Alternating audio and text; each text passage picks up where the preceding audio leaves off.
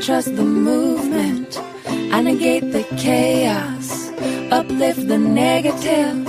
I'll show up at the table again and again. Welcome to Grassroot Ohio, conversations with everyday people working on important issues here in Columbus and all around Ohio.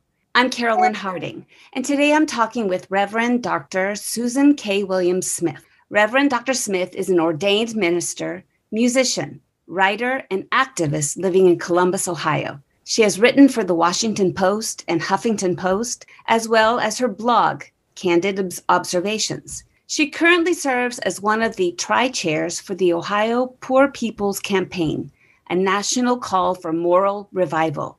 She also serves as national scribe for the African American Ministers Leadership Council, as communications consultant for the Samuel DeWitt Proctor Conference, and is the founder of Crazy Faith Ministries. She is a graduate of Occidental College and Yale Divinity School and earned a doctorate of ministry from United Theological Seminary. She has written many books: Crazy Faith, Ordinary People, Extraordinary Lives, Rest for the Justice-Seeking Soul, and most recently, With Liberty and Justice for Some, The Bible, the Constitution, and Racism in America.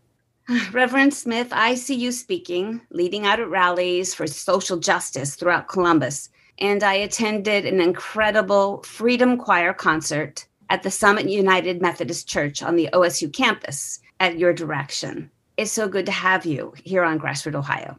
Thank you. It's nice to be here. Thanks for inviting me. So I would like you to share with our listeners, what was your path to becoming a minister? It was circuitous. I was a journalist, actually. And before that, when I started college, I was going to be a doctor, but I realized I had to study too much because science is interesting and fascinating to me, but it's not my gift. And so I was studying so much, and I thought, maybe this is not what I want to do. So then I switched to English literature and then went into journalism in Baltimore, Maryland, in Texas, in Port Arthur, Texas, and Houston, Texas. But I had been very moved and touched following my mother's death for a long time. She died in 1969. But, when you lose someone like that, it takes you through a journey. And while I was in Baltimore, I started attending Bethel AME Church, and it was led by an amazing and powerful preacher, Bishop John Richard Bryant, who was also an activist, and lifted up, the story and the struggle and the victories of African Americans, and tied it all in with the scriptures, and the music was slamming. And it was just like, oh. And so I accepted a call to preach while I was in Baltimore, not without some kicking and screaming, because back then there were not very many women in the ministry, and the ones that were in the ministry kind of did not appeal to me. And I thought that you had to fit into some kind of mold, which I couldn't and didn't and can't. I always say I'm not holy. I believe in God, but I'm not holy. Like some people come off as really holy. I'm just so full of crap. And so I needed to, separate myself and realize that everybody is called to be him or herself. And once I came to terms with that, I, answered the call and then went to seminary. But it was not something that I wanted to do, especially when I knew that I was really feeling called. I was not impressed. I was actually very annoyed. I was annoyed because it just didn't seem like, what do you do with that? I just didn't. But that's how I got here. So in Columbus, you have a ministry, Crazy Faith. Yes. Ministry. Tell us about that. Is it located at a certain church, or is it just in name and it's everywhere? Tell us a little bit about it. Here in Columbus, we have been worshiping at Summit, but we also take our worship services out. And actually, we're in a period of time where we're going to revamp some stuff because, Carolyn, what I really believe is that church is not a place that you go to, but church is something you do. And I think that, the pandemic has done a lot in terms for people who are really stuck to the brick and mortar model. they've gone into a frenzy, but we have taken our model out. We take our worship out, homeless shelters. And this is something I never thought I would do because I'm kind of sedity, but I'm, go out places and because the respectable model of ministry is, in a church building. And so we go to where people are in need and we talk to people who are in need. And we also don't have any superficial, I call them superficial boundaries. So for example, a couple of years ago, it was Ash Wednesday. So we were going around on the streets in Columbus and asking homeless people, I guess, primarily, do you want to receive ashes? And half of them didn't know what it was, but you know what? They appreciated being talked to and approached and all that. So I find that kind of stuff very satisfying.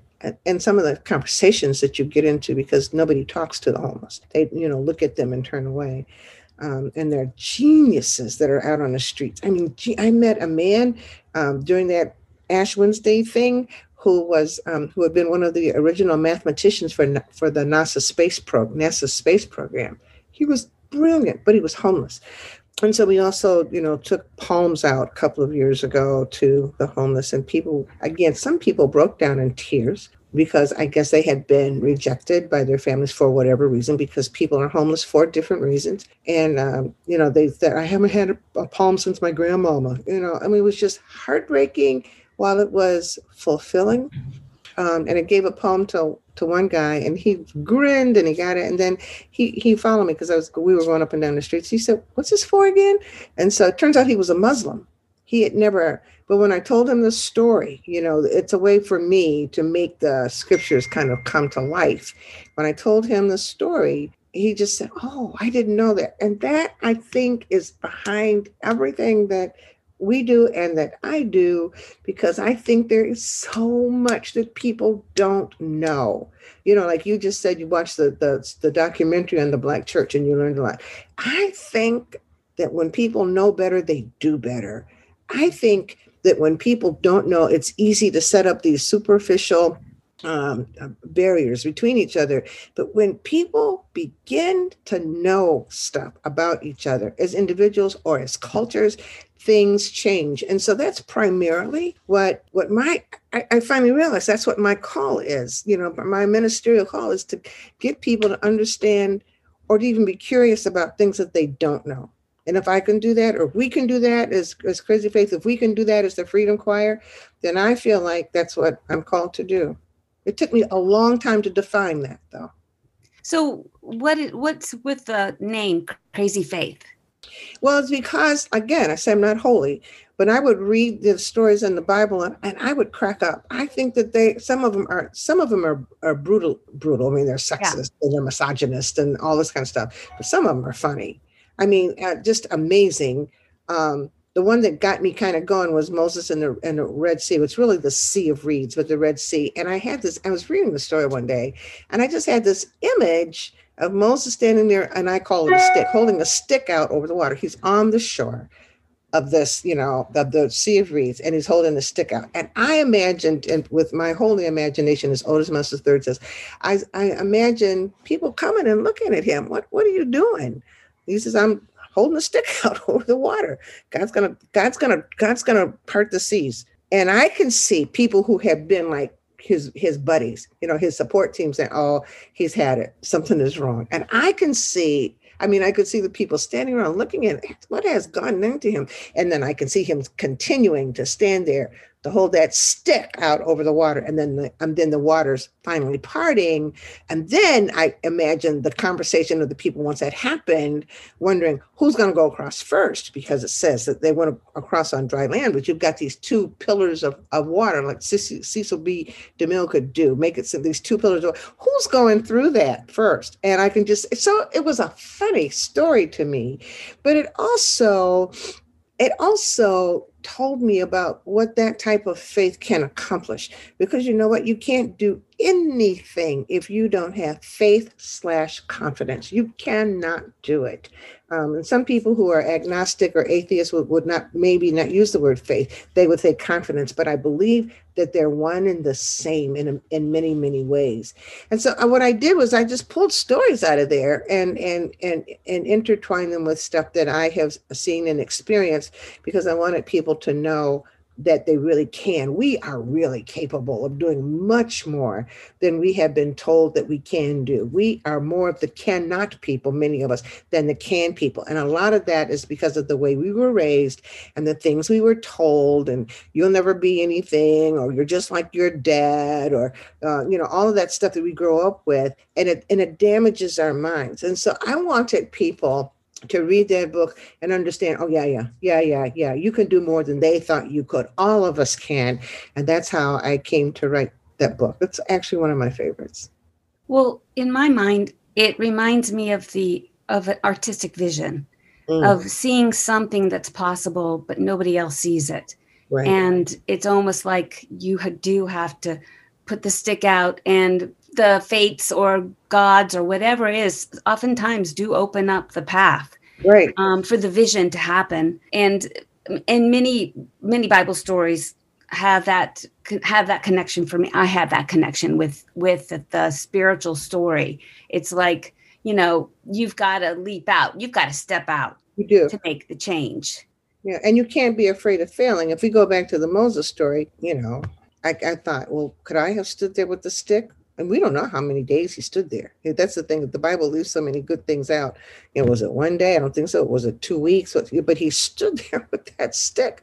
And it was something in him. There's something that works inside when we have faith and confidence, and it pushes it out into the universe, and it comes back to us. So it's like a wave. We push it out, and then it comes back. And that's what holding the stick, or believing in something that nobody else believes in, that's what happens. You push it out and you just stay there. You're steadfast and immovable because you can't even let it go. You can't let it go because it becomes part of your very spirit. And then when it comes back, things begin to happen and doors open. And sometimes it takes a long time. People will give up, because they've believed in something and they've wanted something for a very long time and it doesn't happen immediately. People will give up. And that's the thing about having faith or confidence. You cannot give up. You must be steadfast. Well, or you can shift. Yeah. Embrace what? And then shift. I'm curious. Right now, we're really dealing with Black Lives Matters and with Columbus Police and violence and white supremacy. In your ministry and your justice ministry, how are you dealing with this? I pause because I am so angry at what's going on. I am resentful of the fact that and I hate all this Republican Democrat stuff. It's kind of like that was so set up to do it exactly what it's doing. But I am angry at the people who stormed the Capitol, or supporters of the people who stormed the Capitol, now trying to blame it on Black Lives Matter. I am really, really angry. There is so much difference between the protests for Black Lives Movement and whatever the heck that was that went on in the Capitol building.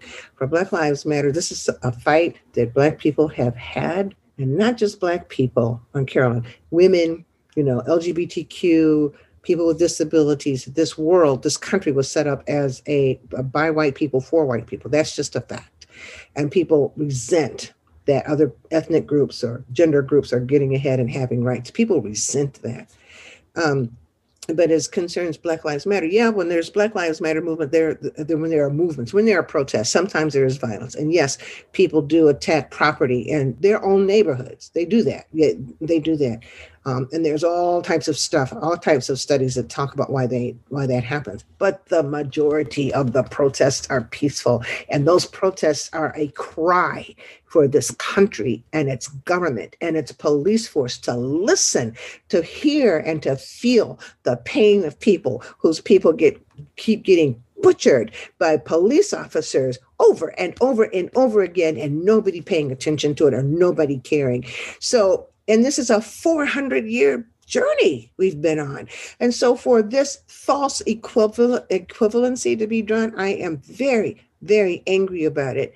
But I know that, and we see, of course, the disparity, in the justice. We see why we say Black Lives Matter, because Black lives never have. You have all these white folks who did what they did to the Capitol building. Most of them have not been arrested. A couple hundred with all those thousands. They have gotten away with it like they normally do.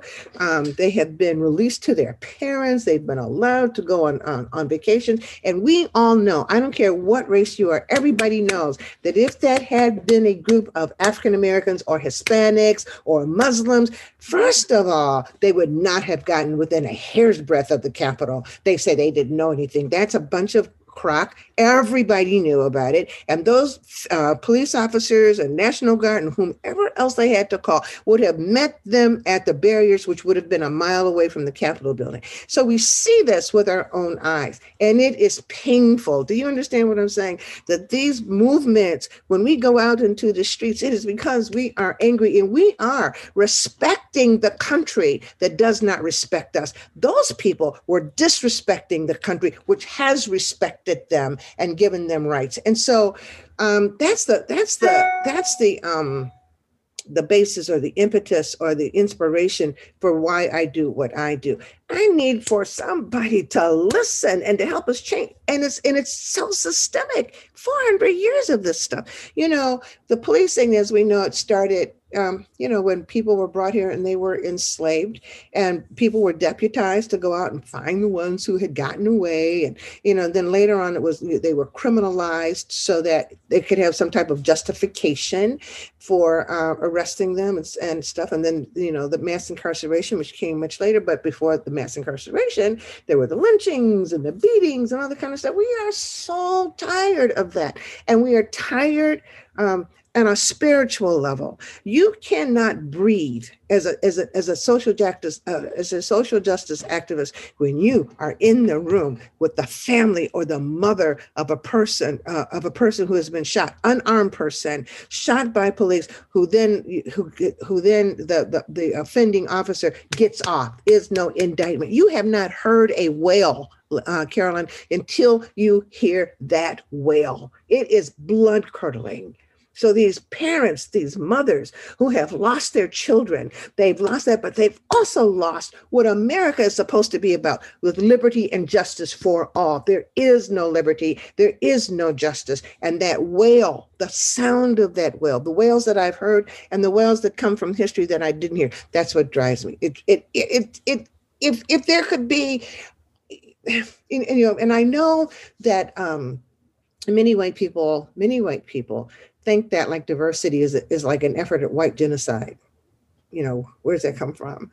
So they don't want people to have equal rights. But before that word was even in their minds, they wanted to use the labor, because this has been a capitalistic society. And if they could use what they could use, and they did, that's all they wanted, because their goal was profit. Their goal was profit, not equality.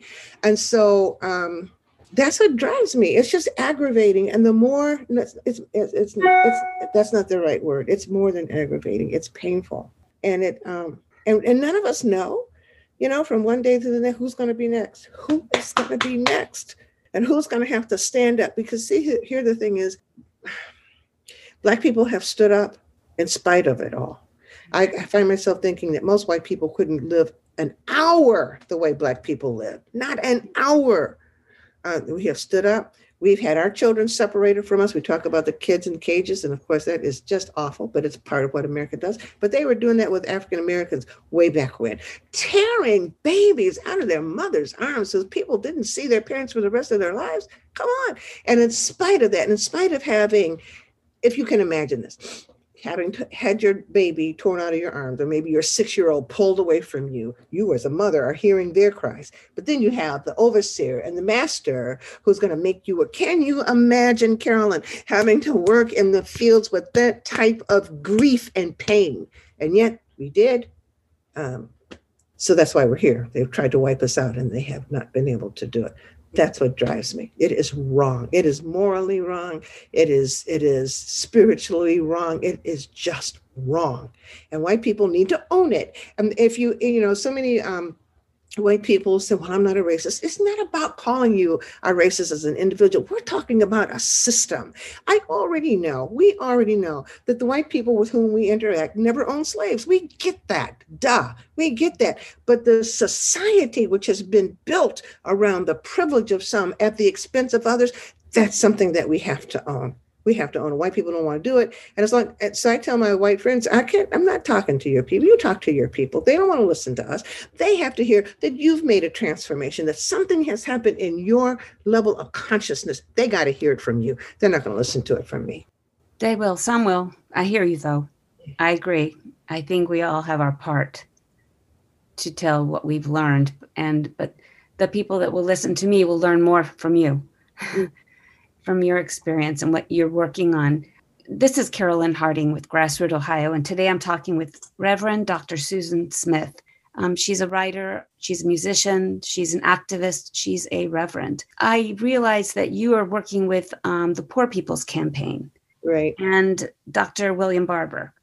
Can you tell us about your work with the Poor People's Campaign? I'm glad you brought that up because I was one of the tri-chairs. I'm not any longer, but I do work peripherally with the Poor People's Campaign because poverty kills societies. Let me just say that. More people are poor than we want to think about.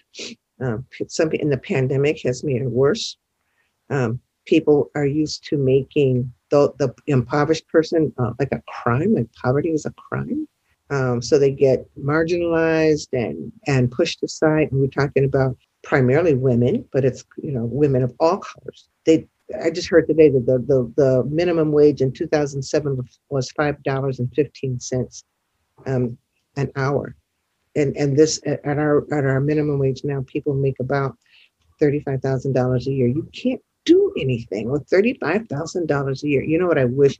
I just wish that we could make every single congressperson and senator have to live on the minimum wage for about 6 months. Make that one of the requirements. You can't run for office until you get to know the hearts and the spirits of the people that are depending on you. We already know that you know how to be wealthy. Let's let you see what it's like to be poor. Let's see you have to make painful decisions about whether you're going to buy the medicine for your child who has juvenile diabetes or feed them. How can America, talk about this American exceptionalism? How in the world can a country call itself exceptional when it lets so many people suffer? The Congress now is debating the CARES Act, so we can help all of the people who have been affected by the pandemic. And they said that many Republicans don't want it. It's too expensive. Well, you know what? You didn't say that when they passed that stupid tax cut thing that benefited you. You're more wealthy now than you ever were. That wasn't too expensive, and it was terribly expensive. But now when it comes to helping people who are down and out, who many people blame, the myth is that in this country, if you're poor, it's your own fault. That is crap. Yeah. That's crap. That's a crap. And many of the essential workers, they were saying that essential workers are important. Yeah, they are to keep rich people rich, but they're also expendable. It's like a different type of plantation. When you're on the plantation, if you die, they pick you up, they throw you in a grave and get somebody else to replace you. And so these people who are doing the necessary work, working in the restaurants, that we like to go to, doing all of this stuff that we need, if they're necessary for the profit makers, but they are expendable. They are expendable. So if you don't show up for work, you can lose that little piece of job. If you show up for work and you get sick, half of them don't have health care. That's why I do work with the poor. That's what the Poor People's Campaign is about. That poverty is a moral issue.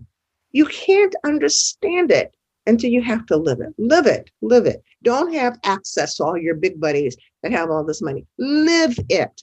See what it's like to, and I'm not saying that people who have money don't have fits and starts of emotional angst about money, but it's different when you are lying in bed at night and you don't know if when you wake up in the morning, if that's the day you're going to be evicted. You don't know what it's like to have to put your children in the car. It's just an awful thing for a modern country to have to say happens. If it's happening in a third world country, we want to get all self-righteous. I can't stand to hear people talk about now, we're worried about human rights. Damn it, worry about human rights in this country. Worry about it here first, because if we can fix it here, then we can go someplace else. This false morality that we have, that's why I do what I do. It just doesn't make sense. We have a couple minutes. I want to ask you 3 questions. First is, what are you most concerned about right now as far as your issue? 2, what are you most grateful for? And 3rd, what gives you hope? The first one, what are you most concerned about today? Today, I am most concerned about all of the efforts that the Republicans are doing all over the country to further suppress the right of people to vote. The big lie has caused, and it's going to continue to be spread, that this election was not real. It was rigged, that Joe Biden that he stole the presidency. That's a big lie. And many of those who are saying it know that it's a big lie. But the fact that they're going to push this lie and cause the people who are already angry to be more angry, that really bothers me. And these voter suppression laws, this increase in voter suppression laws, I think we have to fight it now. I mean, we can't afford to wait. We have to get in there and get underneath their skin. We have to do whatever we can in order to stop that. There has always been a backlash when Black people have gotten too much power. That's what they don't like, but we have to fight it. We don't have a moment to rest. And I'm concerned. I'm concerned that the former president, I like that President Biden called him the former guy. That's a good way for me to refer to him. But that he's going to speak at CPAC on Sunday. He's going to continue to rile up these wealthy white men who have no spine, Carolyn. They have no spine. And so he's going to rile them up. I don't know what type of violence that we're going to see. And all these people people in power, mostly white and rich, talk about they don't like violence. Well, that's a crock, because they're supporting this violence. They're being silent about it. They're not willing to say what happened at the Capitol was really white terrorism or white supremacy.